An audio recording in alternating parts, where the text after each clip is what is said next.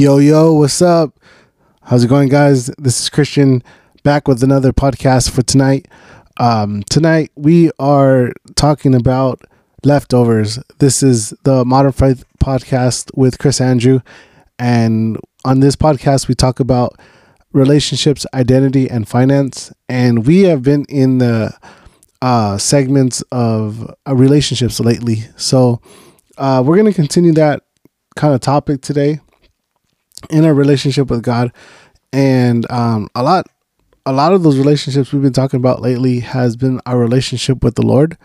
And I'm excited just because that's a topic I think that a lot of people need to work on. A lot of people are struggling in their relationship with the Lord, and it's something that I'm wanting to help and to see people just feel blessed and feel like they can grow in their relationship. So I want to help build that and continue in that with that topic and just really dive into some of those things where we can learn how to grow our relationship with Christ.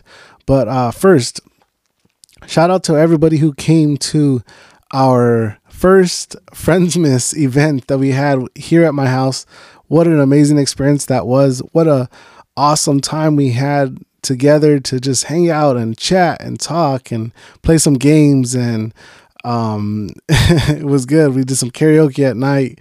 We did some s'mores, ate a lot of food.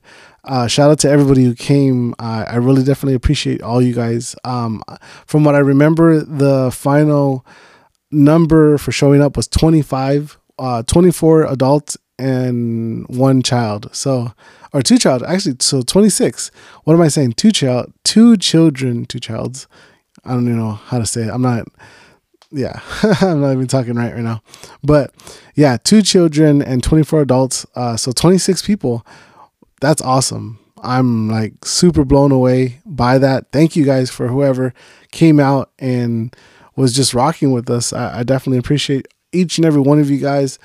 Shout out to y'all, man. Like, you guys are the ones who made it. Like, you guys came out and supported that. And I love when we're able to build community, come together, hang out, really do life together. And, we did some worship. Shout out to my friend Elias, for doing worship and allowing me to sing with him, because he's got a great voice and I just sound good when I'm next to him. So thank you for that. But just had a great time, had a really good time. And for those who are listening, and you guys want to be a part of that also, you guys are invited. Come out to some of the events that we're having. Come out to some of the coffee and Jesus nights that we're having. Or the Bible studies or anything else that we're going to be doing pretty soon. Come out, hang out with us. Like, I'm really excited about what God is going to do for 2024. And I can't wait to just, be a blessing to each and every one of you guys, and for you guys to be a blessing to me. And just really do life with you guys. Like I said before, what my heart is to reach young people. And it really is a time where we live in where a lot of people are feeling isolated by themselves, especially in the holidays. The holidays are here, guys. Like, Christmas is like in a week.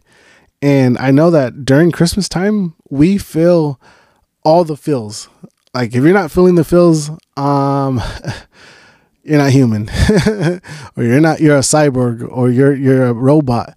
But we feel the feels, right? Like, we're in the holidays and we feel the Christmas atmosphere, and it's, an awesome time to be around people. But when we're lonely or when we're by ourselves and we isolate ourselves and we get into those funks, it's really easy to slip into the funks and hard to get out of them. So that's why community is so important. And I can't wait to talk on that next podcast. But it's also going to be a YouTube video. So I'm pretty excited about that, because I got some new mics, and sound is very important to me when it comes to these podcasts. And so we're constantly upgrading and retuning and refining these podcasts so they sound good, but they also just make sense. Make sense for the budget that we have, which is not much, but hey, God knows. Maybe one day we'll have a big budget and we're able to do more things with the podcast. But as of right now, we're just working through it and trying to figure out, what works and what sounds good. And so I got some new mics for the podcast, and I got some new mics for the YouTube. So next one is going to be about community. But just to just remind you guys, stay in community. Stay with people that love you. Stay around people that are encouraging you, supporting you, being there for you, praying for you. And if you're looking for a place to call home, I hope that you consider coming to one of our events and Bible studies. And there's a place for you here. You don't have to believe to belong. You don't have to be a believer or a Christian to come to these events. You don't even have to know who God is, but just come and hang out with us.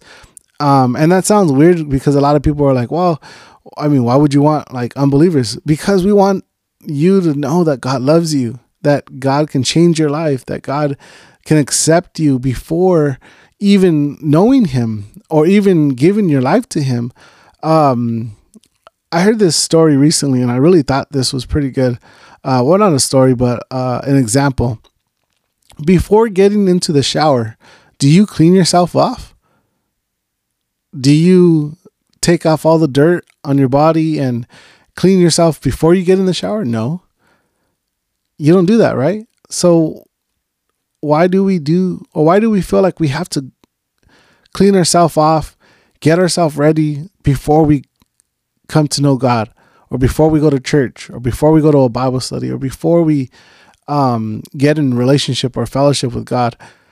No, God cleans us up. We come as we are, dirty, filthy, messed up, with problems, with issues, and God is the one who restores us and changes our lives and helps us get on back on track and really just shows us who we are, our identity in Christ. And we don't need to try to come to God with our best, in the sense where we're trying to look pretty or good looking before the Lord.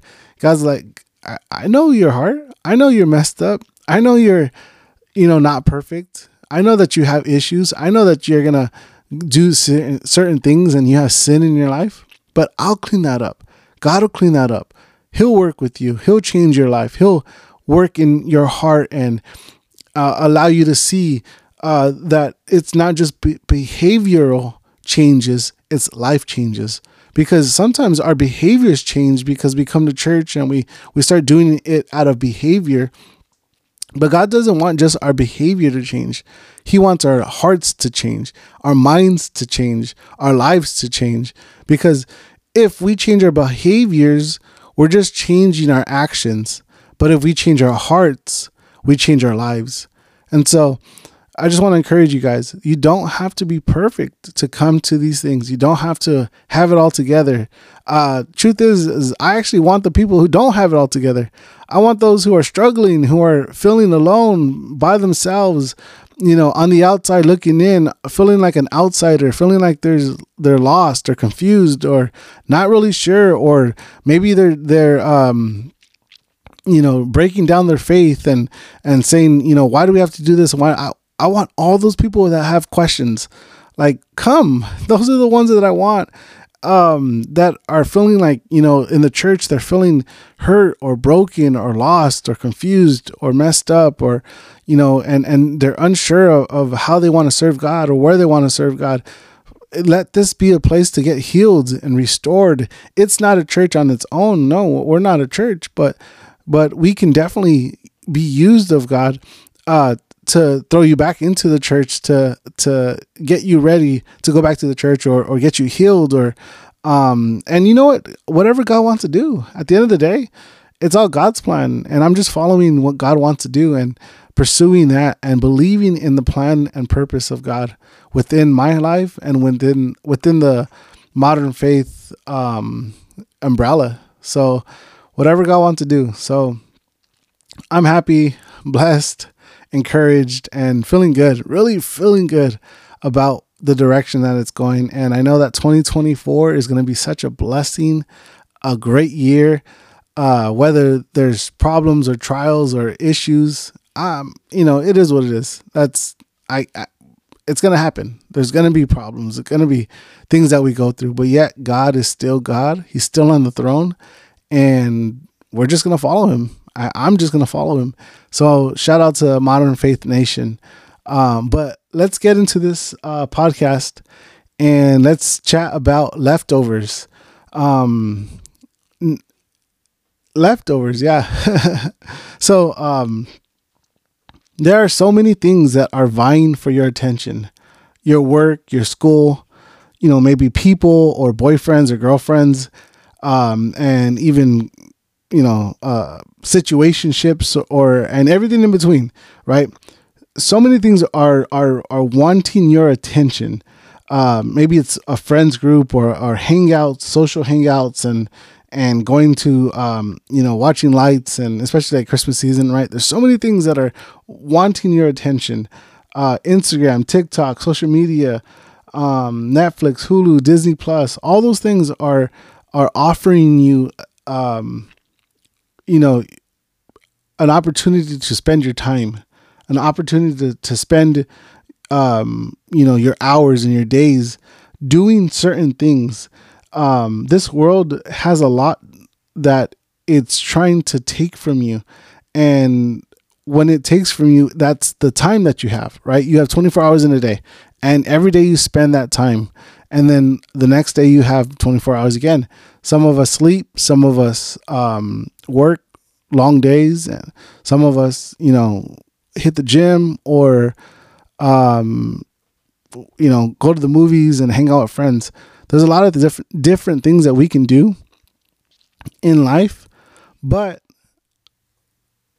sometimes, and I'm not saying all the time, but I would say definitely within the seasons that are very busy for our life, we give God the leftovers.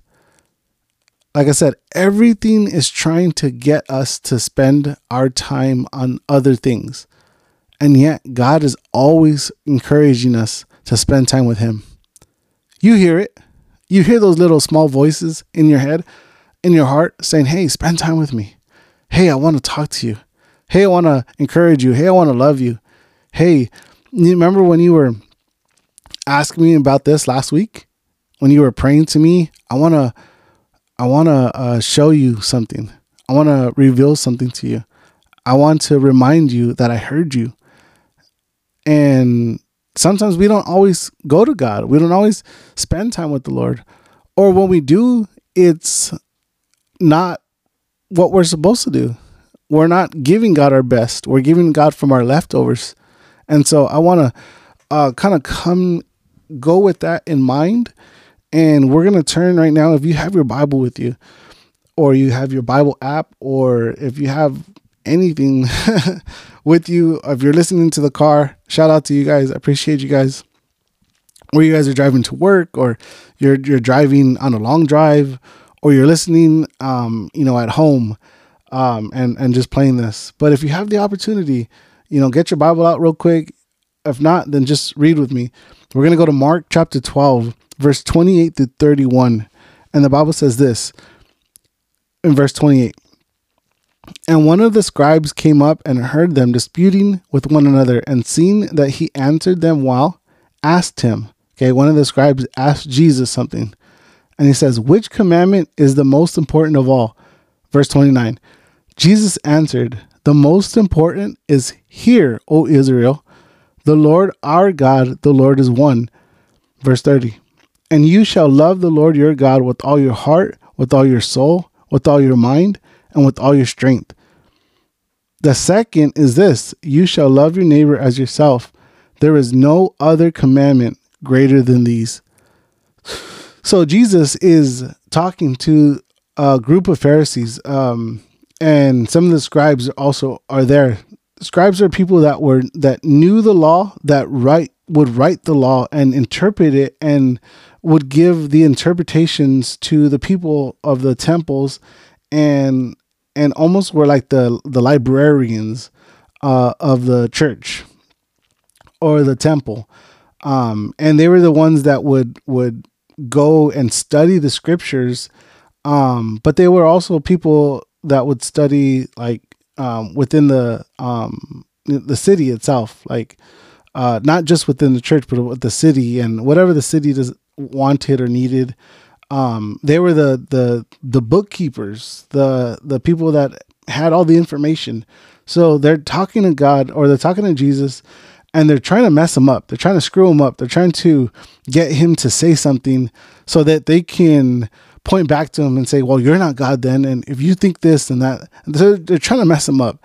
And Jesus comes back and he says, "Hear, O Israel." And he's talking to the people, the nation of Israel. He's talking to the people of Israel.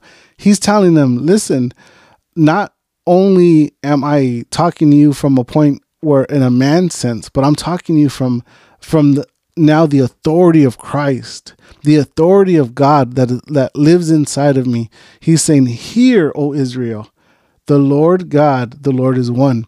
That word "one" in I believe Greek or Aramaic is translated as alone. And so he's saying the Lord is alone in this. The Lord is by himself. There's no one like him. There's no one that stands out like Jesus, or there's no one that stands out like God. He says, the Lord God, the Lord is alone. The Lord is by himself. The Lord is higher above everybody else. And then, and what he's doing, he's prefacing what he's about to tell them, because he's going to use the Lord again. He's going to tell them that you should love the Lord, right? And he's giving them context to what he's actually saying. He's telling them that the Lord God stands out, that he's above all, that he's alone in this, that no one is like him, that there's no one on heaven and earth that is like the Lord our God. No one. And so then he says, as he says that, then he says this, verse 30, he says, "You shall love the Lord your God with all your heart, with all your soul, with all your mind and your strength." First, he separates what even they're thinking of what God is. They might think God as a tradition, or this is what we've done, because the verses before that, they say Moses gave us the law and said this, and then they try to trip him up and they try to get him to say other things. And so a lot of those guys within that context knew God's word, and they followed after a religion. They followed after a set of rules, well, Moses said this, and well, what do you say? And Jesus is saying, look, the Lord God is higher than Moses. He's higher than the people that you think are like the fathers of the faith. He's higher than Abraham. He's higher than Jacob. He's higher than Isaac. He's higher than anybody else. He stands alone. He alone is worthy of our praise. That's what he's telling them. He alone is able to receive your heart, your soul, your mind, and your strength. He alone is God.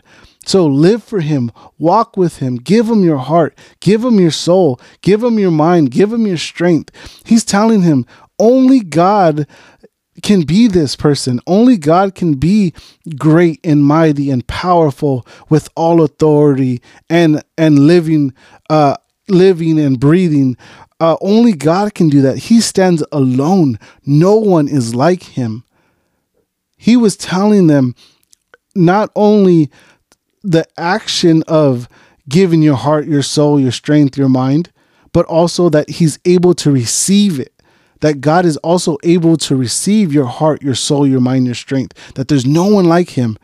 There is no other God in heaven and in earth like God. There's no God at all. Unfortunately, no gods of the east or the west or the north of the south. No, I don't want to be sensitive here, but there's no Muslim God. There's no Chinese God. There's none of that. None of those things are real. None of those gods are actual gods. None of them. And I know that people might say, well, their religions, this and that. Well, let's be honest. Those religions are made up by man. Religion is man's way to God. Relationship is God's way to us. Religion says that we have to be good enough to come to the Lord and come to God with our very best, with our very, in the sense where we have to be good enough to offer something to God so that he can accept us and that we can be with him one day. Religion says that. A relationship with Jesus says this: I came to you. I gave my life for you. You didn't come to me. I gave myself to you. Jesus actually says that in the Gospels. He says, no one forces me to give my life. I give my life because I want to give my life. No one forces me to give my blood for you. I give it freely.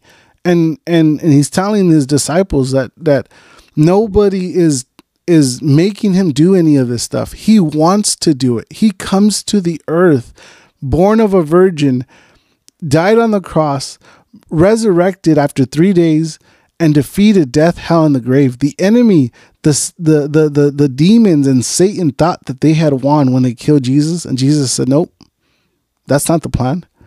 My plan is to redeem my people. My plan is to set myself higher above everything that would try to exalt himself against me. No one else like me. No one else. And the Bible says that he's exalted high above the stars.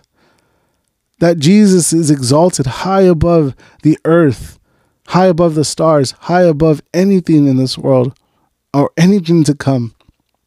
Jesus, because he gave his life.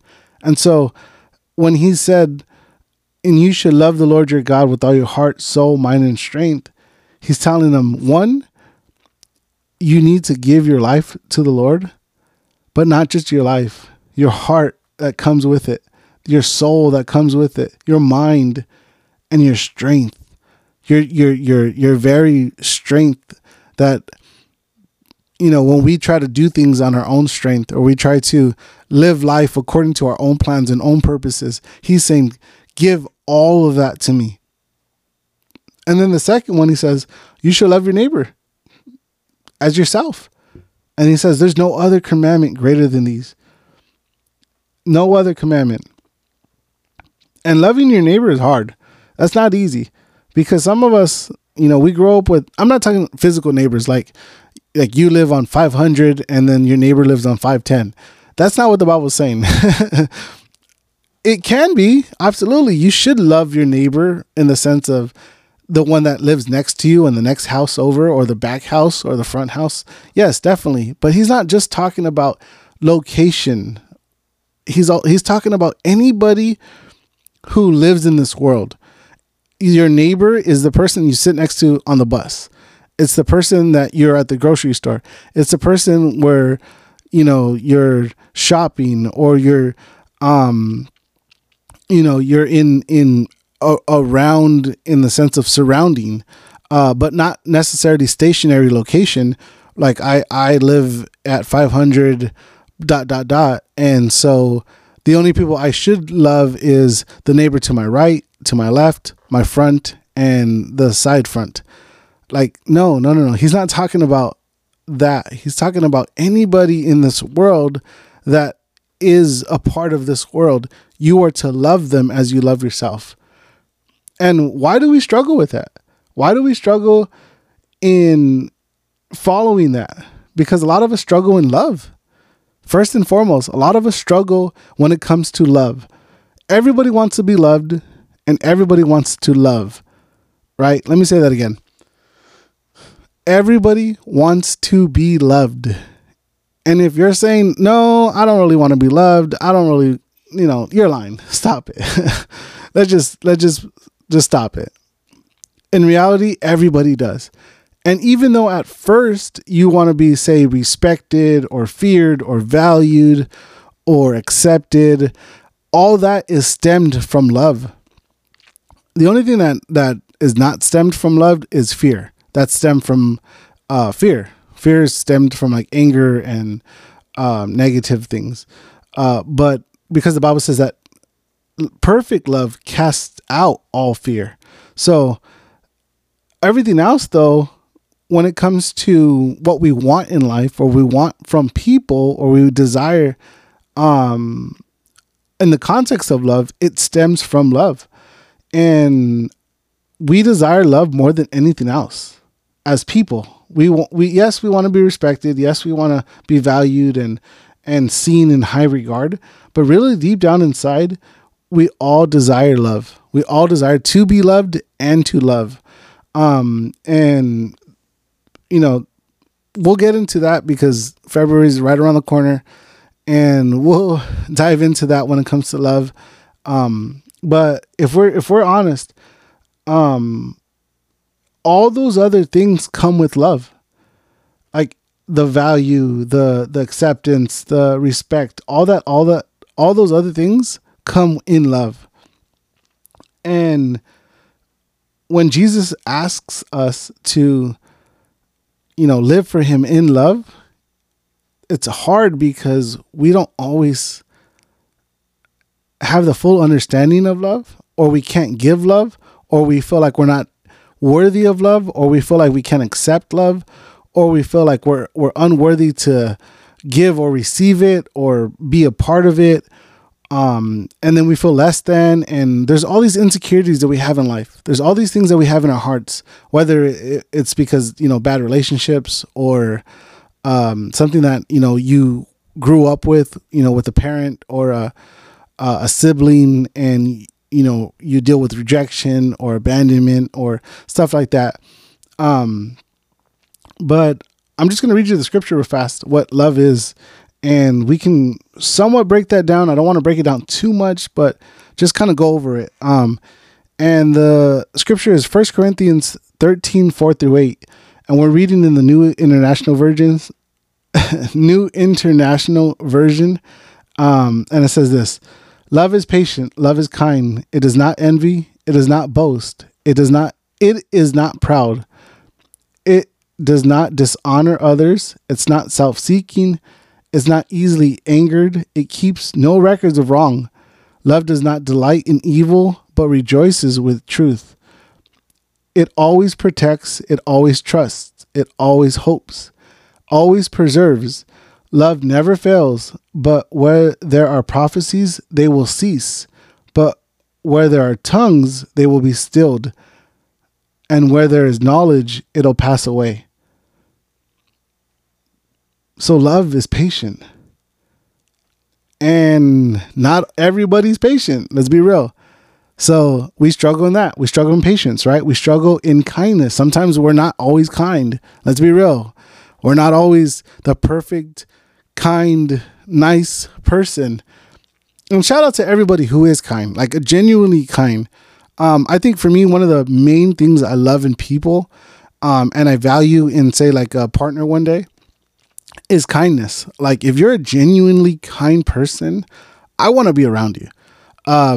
Because that to me is very attractive. That to me is an awesome trait to have, kindness, someone, because you value people, you see, the value in people, and you love people.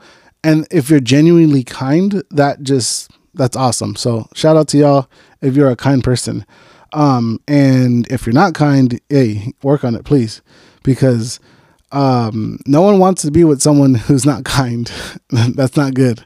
So it does not envy. Love does not envy. Love is not wishing that you had something of somebody else. Like we live we live in a day and age where we're constantly envious of what other people have, or comparing ourselves in an envious way to others.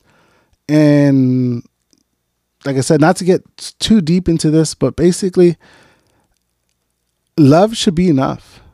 And how you receive love, especially from the Lord, should be enough. Now, when it comes to people, I know that there's going to be troubles and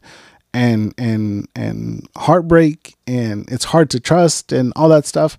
So I realize that that can be a challenge. But when it comes to the Lord is telling us that his love is not envious. It's given freely to you. So you don't have to try to, well, you're closer to that person, God, and you love that person more than you love me because you give them more things. And you don't have to go there. God's love for you is perfect.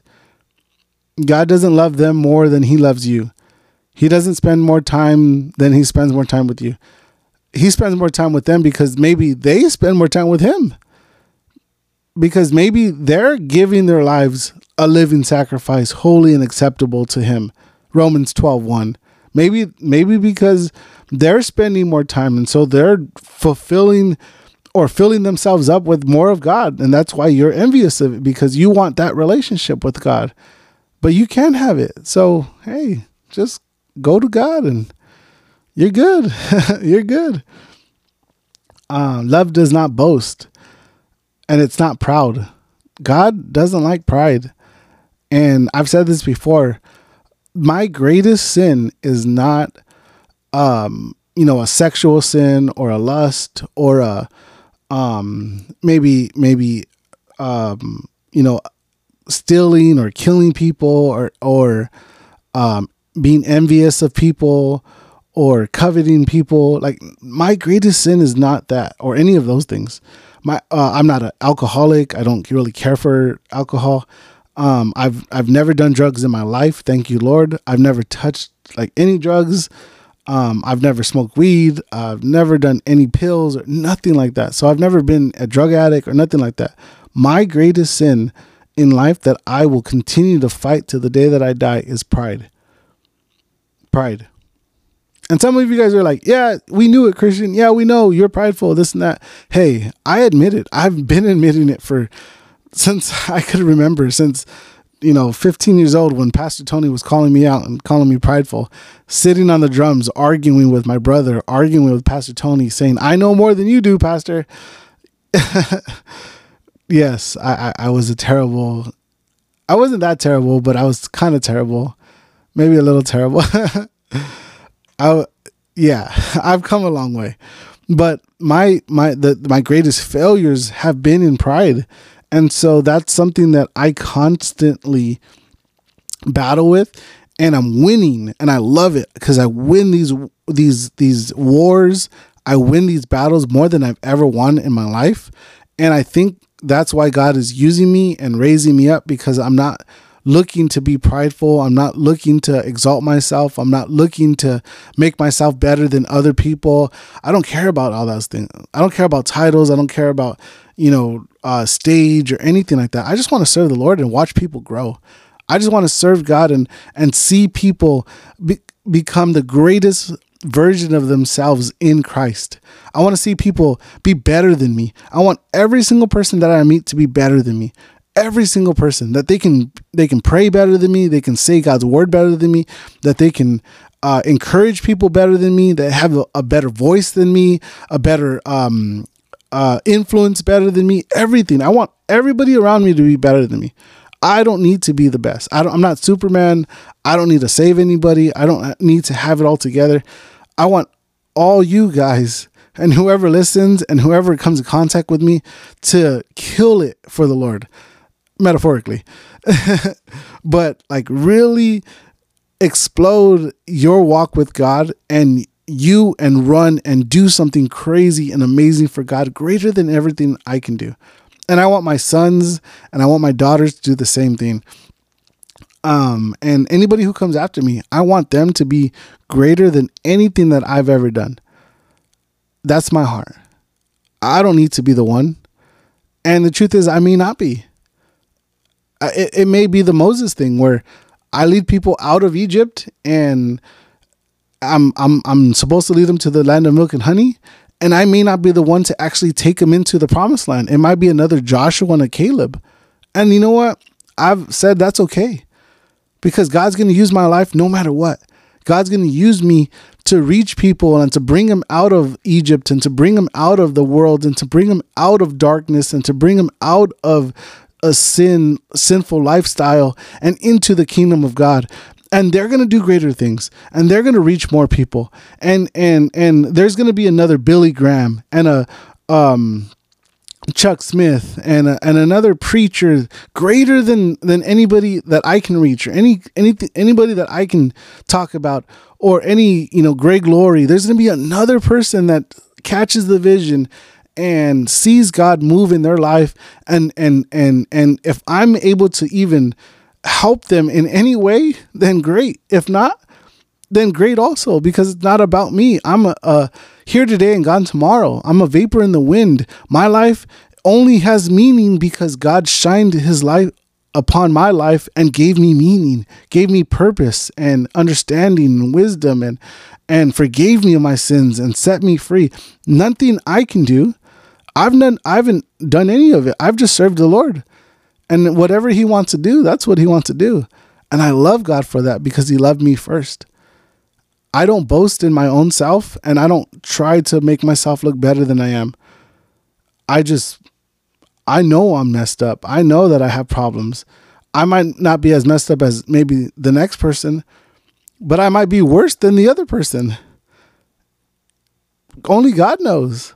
And that's okay, because I don't have to be perfect in order for God to use my life. I only have to be obedient for God to use my life.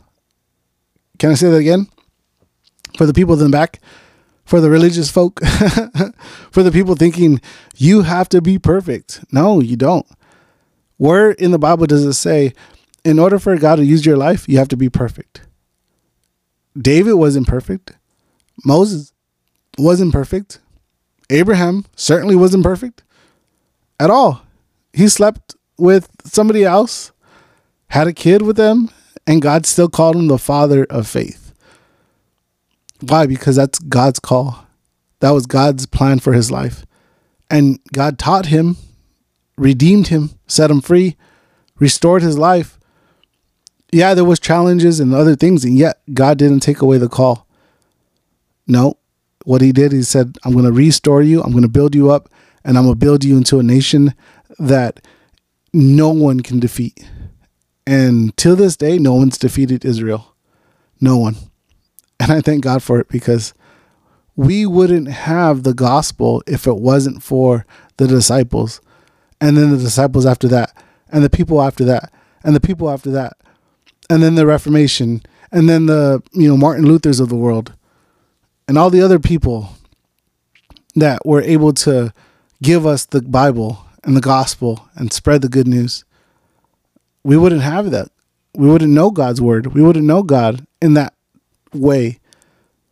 Not just faith, but the word of God, the breath of life, the bread of life.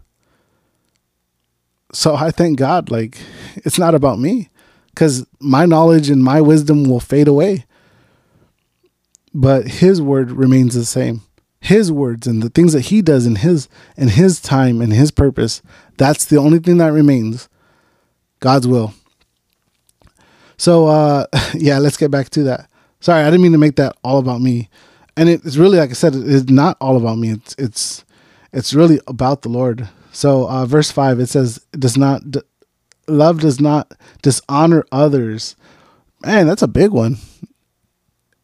That's a huge one, because we live in a world that everybody's trying to get what they want, even if they're willing to step on people's toes, even if they're willing to,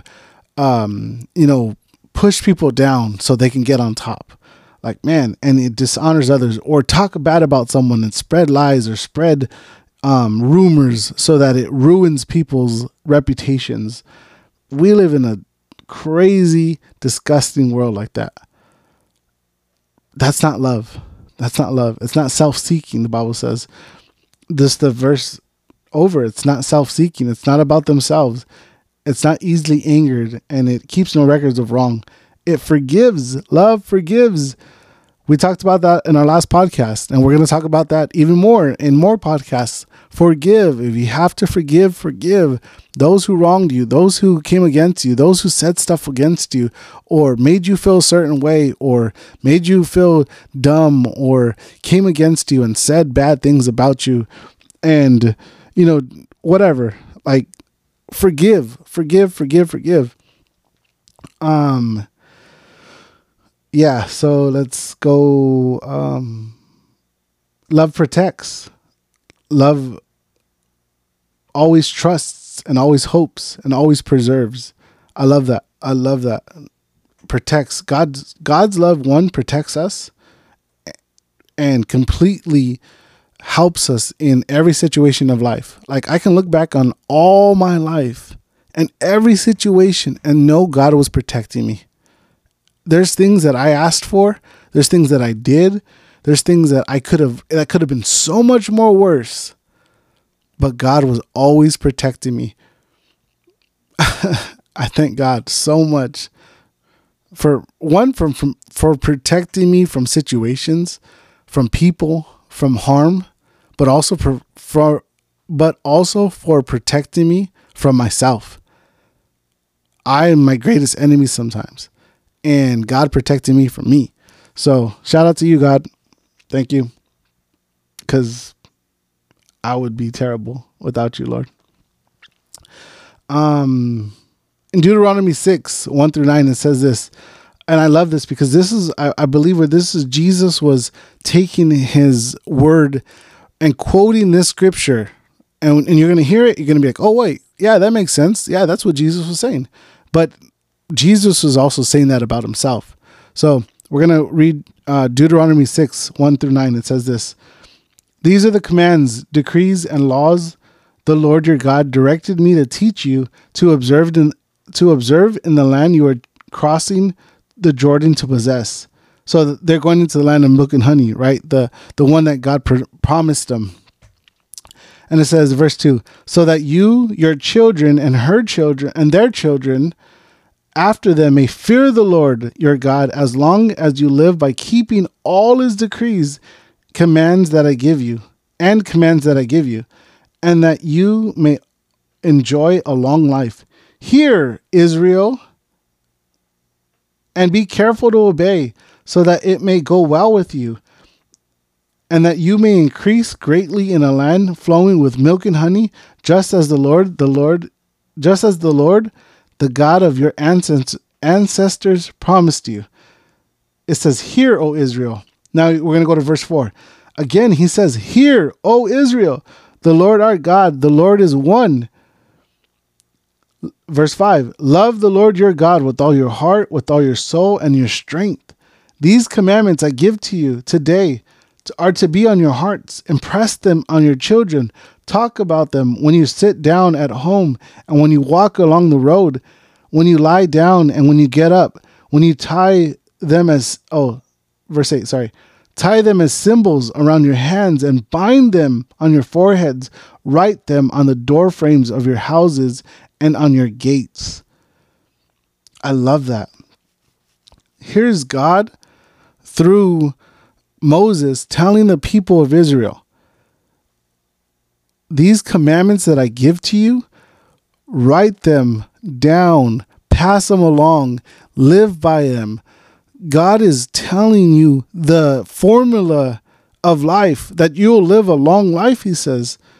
Verse 2, closer to the end, it says that you may enjoy a long life. This is Jesus. It's quoting that same scripture in the Old Testament, saying these commandments are the greatest commandments, so that you would pass down to your children, and you will live for them, or you live by them and teach them as symbols, as symbols on your hands, and bind them on your foreheads. Write them on the door frames of your houses and in your gates. He's basically saying, bring them into your houses, live by them. Let there be a standard within your house. Teach your children, show them how to serve God with all their hearts, mind, soul, and strength. Let God be the God of your household, of your family, of your friends. Let God be the God of everything that you do. Don't let it just be something that I'm telling you to do, but something that you want to do, something that you live by, something that is something that comes in love. Actually, John 14:15 says this: if you love me, keep my commandments. Plain and simple. Jesus says that.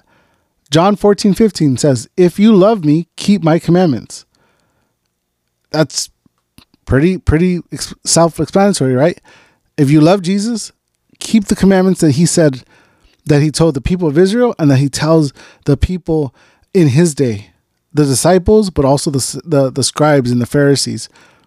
Love the Lord your God with all your heart, soul, mind, and strength. Man, if you love God, you're going to do that. If you love him, the actions will follow, right? Not only the actions will follow, but the heart will follow. And then if your heart is changed, well, what did we say earlier? If your heart is changed, your life will change. Amen. All right. And the last thing, actually, no, not the last. The second point I want to bring to you is don't treat God as an option. Don't treat him. We treat God as an option. We treat God out of convenience. We serve God out of convenience sometimes. That word convenience in the Cambridge Dictionary describes convenience as this: suitable for your own purposes and needs and causing the least difficulty. Sometimes, like, we're talking about leftovers, right? So we're giving God the leftovers because it suits our needs. It suits our purposes. We have all these other desires, dreams, and visions, things that we want to do. And at the moment when we're giving God our leftovers, it's because it's suitable for us. Because all these other things are more important at the moment. And then when we come late at night, we do it for 5 minutes and we're like, okay, well, that at least I prayed, right? I'm sure some of you guys have said I'm sure some of you guys have said that before. Well, at least I prayed tonight. You know, I know it was only 5 minutes, but you know, God knows my heart. Or, you know, at least I read the daily Bible verse that pops up on my phone every morning. It's something. And God's like, sure, for a Christian that's been serving God for 2 days, maybe it's something. It is something. That's like living off of candy for your whole life. You're not going to get where. You're not going to get anywhere. There's no substance in that. That's not living for the Lord, your God, with all your heart, soul, mind, and strength. Is that praying for 5 minutes and, you know, talking to God for 2 minutes at night and 2 minutes in the morning and 1 minute on your lunch break? Like when you're eating food or, you know, or whatever, right? I mean, I'm not trying to call you guys out. I'm not like but hey, if the shoe fits, right? That was a pause for effect.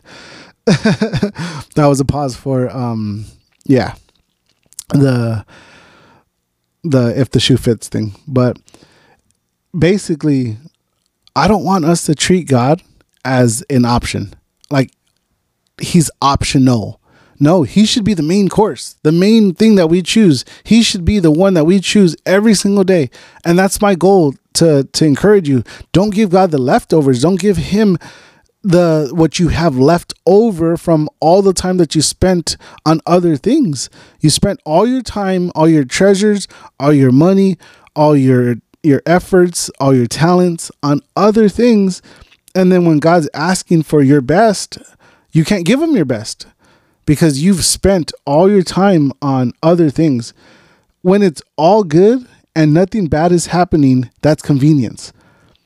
When it's suited to your personal comforts or it's easy to perform, that's convenience. When it's suitable for you, when you just decide that, well, you know, it accommodates my time and it's to my advantage. I'm only going to pray to God because I need something right now. I'm only going to ask God because I have a laundry list of things and I'm going through something. Like, I'm only going to spend time with God because he's going to accommodate me and take care of my needs is like the big sugar daddy in the sky. No, he's not. I'm sorry. If you think he's the big sugar daddy in the sky, you have it completely off. He's God. He's the God of heaven and earth. He's the creator of everything in the universe, and everything bows to him. The heavens and the earth, the Bible says that the earth is his footstool. Everything is his. In the palm of his hand, he created with his breath. He created stars. He breathed stars. He says, let there be light, and light came from it. Think about that. And we're going to go to him out of our leftovers conveniently when we're able to. Oh, well, God knows my heart. Yeah, he does. And he knows that there was other times within your day that you could have spent time with him and you didn't. You chose to do other things. You chose to spend time on your things. If you're spending time on your thing more than you're spending time on God's thing, you got it wrong. You got it backwards. You got it mixed up. And I want to encourage you to not do that. Get back on track. I'm sorry. Like I don't mean to be, headhunting today. I'm not headhunting anybody. I'm not throwing you under the bus. No, I'm sorry. Please forgive me. Please listen to the podcast still. I'm sorry.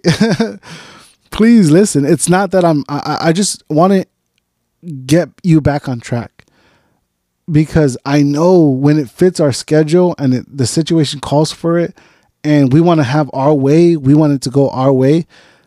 I know those prayers are good, but God wants more than that. He doesn't just want, he's willing to answer your prayers. Don't get me wrong. He's willing to answer those prayers and even give you and bless you. He wants to bless you. That's his desire, to love you and to bless you. That's what he definitely wants. But he also wants time with his children.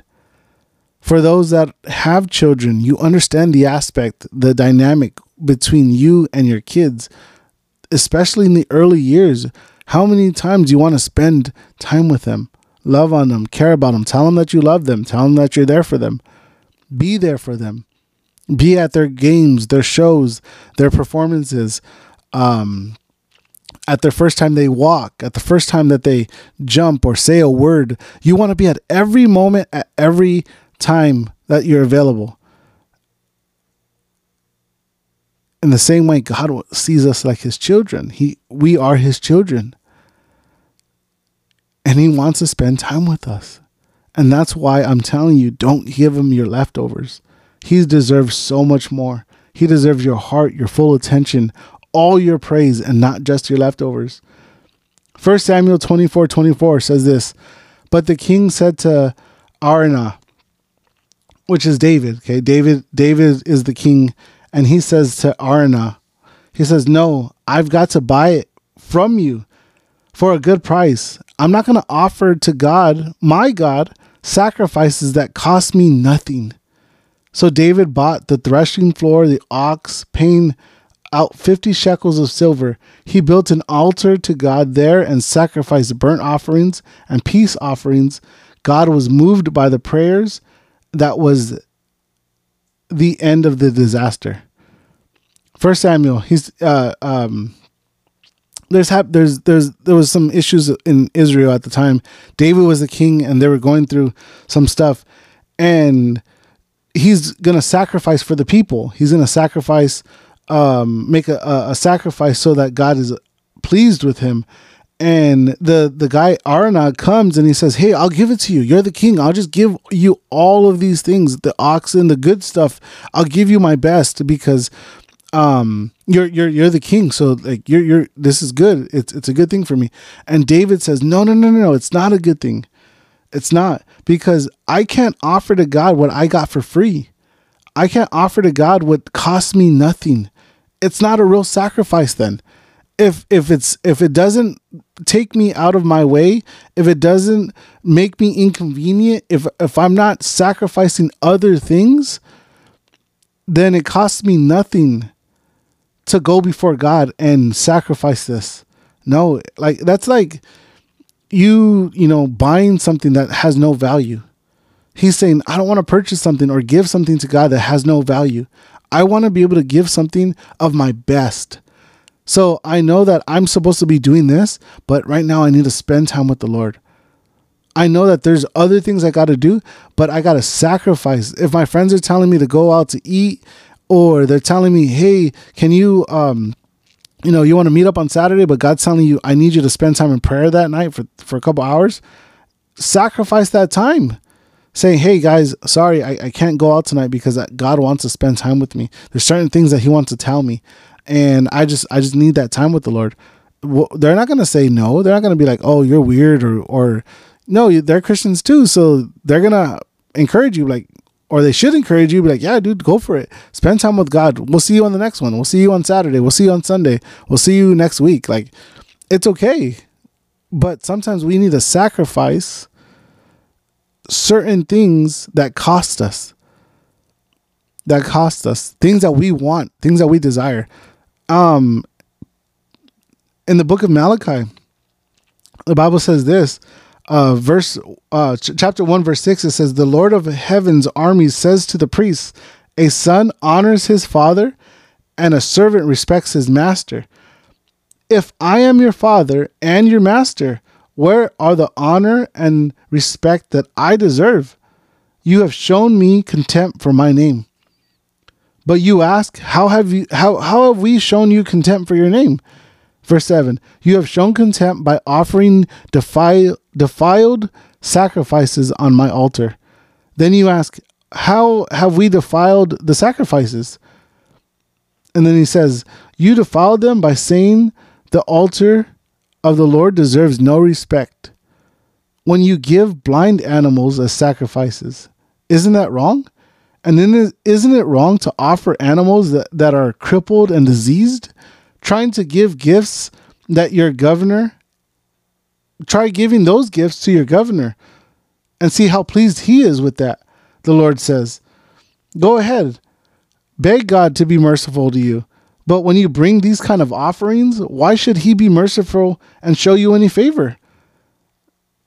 How I wish one of you would just shut the temple doors so that these worthless sacrifices, these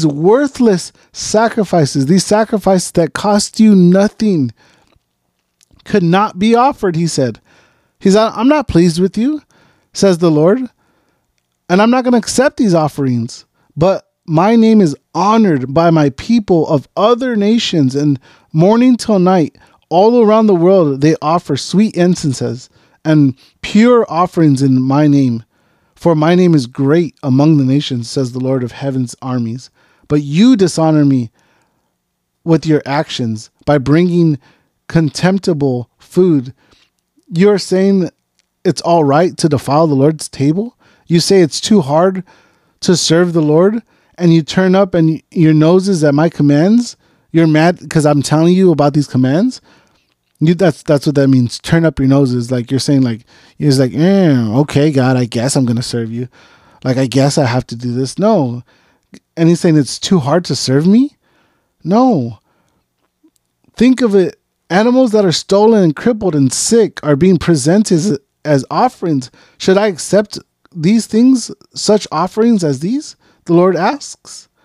Cursed is the cheat who promises to give a fine ram from the flock, but then sacrifices a defective one for the Lord. For I am a great king, says the Lord, and my name is feared among the nations. Here is the Lord receiving offerings from the people of Israel, but these are sick cattle and they're blind and they're the worst of the worst with no value. They have no value. Nobody would want to eat these. He even says it. Are you going to offer these to like your magistrates and your governors and the people in charge? They're not going to receive it. Why would I receive it then? If somebody else wouldn't take it, why would you give it to God? And you think that's acceptable as an offering? He's saying, no, I am God. I'm to be feared and reverenced and worshipped and desired. I gave my life for you. I gave my heart to you. I gave my blood for you. I deserve more than 5 minutes. I deserve more than that 20-second prayer on the way to work. I deserve more than that.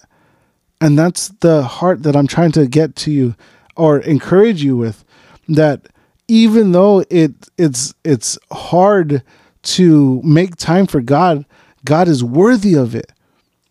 It shouldn't be in our convenience that we spend time with the Lord. It shouldn't be in our convenience that we come to God when we're barely able to. No, God should be the very first thing on our lips and the very last thing as we go to sleep. He should be the one that gets all the praise, all the glory, all the time, all the effort, everything that we have, everything that we are, with our whole heart, our whole mind, our whole body, our whole strength.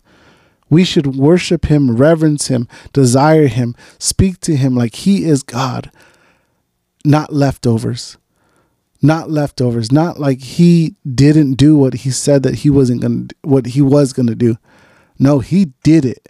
He said, I give my life freely to you so that you can come with me one day. I go and prepare a place for you. In my house, there are many mansions. He says, in my Father's house, there are many mansions. If it wasn't so, I wouldn't tell you. Jesus is coming back. Jesus wants time with you, and he's going to come for his children, the people that he actually spends time with. I encourage you, find that time. Find that time. Time is short. And if you're spending your hours on things that are temporary, that don't satisfy, that don't fulfill the heart, don't just completely rob you of the blessings and, the gifts of God, completely rob you of those things. We gotta fix ourselves. We gotta come back to the Lord and say, God, I'm sorry. I haven't been living for you holy and acceptable. I haven't been laying my life down as a living sacrifice. I've been so caught up in the things that I've been going through. I've been so worried about certain things. I've been so fearful of giving my whole life to you and thinking you're going to do some other weird things with it. I'm sorry, God. You deserve my best. You deserve my greatest offering, not the sick cow that nobody wants, or the one that has one leg, the lamb that has one leg, or the goat that has no head. Like, you don't deserve that, God. You deserve my best. You deserve my greatest offering, not just my time, not just my talents, but also my treasure.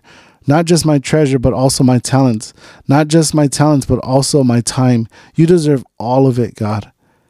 Let that be your prayer coming up for this week. Let us not live in leftovers. Let us not give God our leftovers. Don't settle for less, guys. Don't settle for less. God has so much more for you than to live a half-hearted relationship with Jesus. Don't settle for a little bit of God. Settle for all of him, his very best. All right? That's my encouragement for you guys today.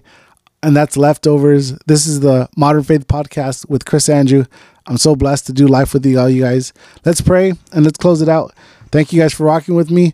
Heavenly Father, thank you, God, for all that you are doing, God. I pray that every single person that listens to this podcast today, that they will be encouraged, filled, and just completely just worked on. And I know that was hard to hear at times. I know some of it, might have pierced the heart and challenged and brought perspective again. But I know that your people want and need more of you, God. They need you, Lord Jesus. And so you're encouraging them to come back to those relationships with you, God, that we wouldn't give you our leftovers, but we'd give you our full hearts, everything we have and everything we are, God. Come back to that place. We thank you, Lord Jesus. And we pray that you'll forgive us, God, when we spend more time on other things than we spend on you. We thank you, God, for your mercy and your forgiveness. In Jesus' name I pray. Amen. All right, guys. Chat on the next one, okay? I know it's gone a little bit long on this one, but we'll definitely get back on it. Be on the lookout. So this will be dropping pretty soon, and I'm excited and blessed. So yeah, catch you on the next one. Peace.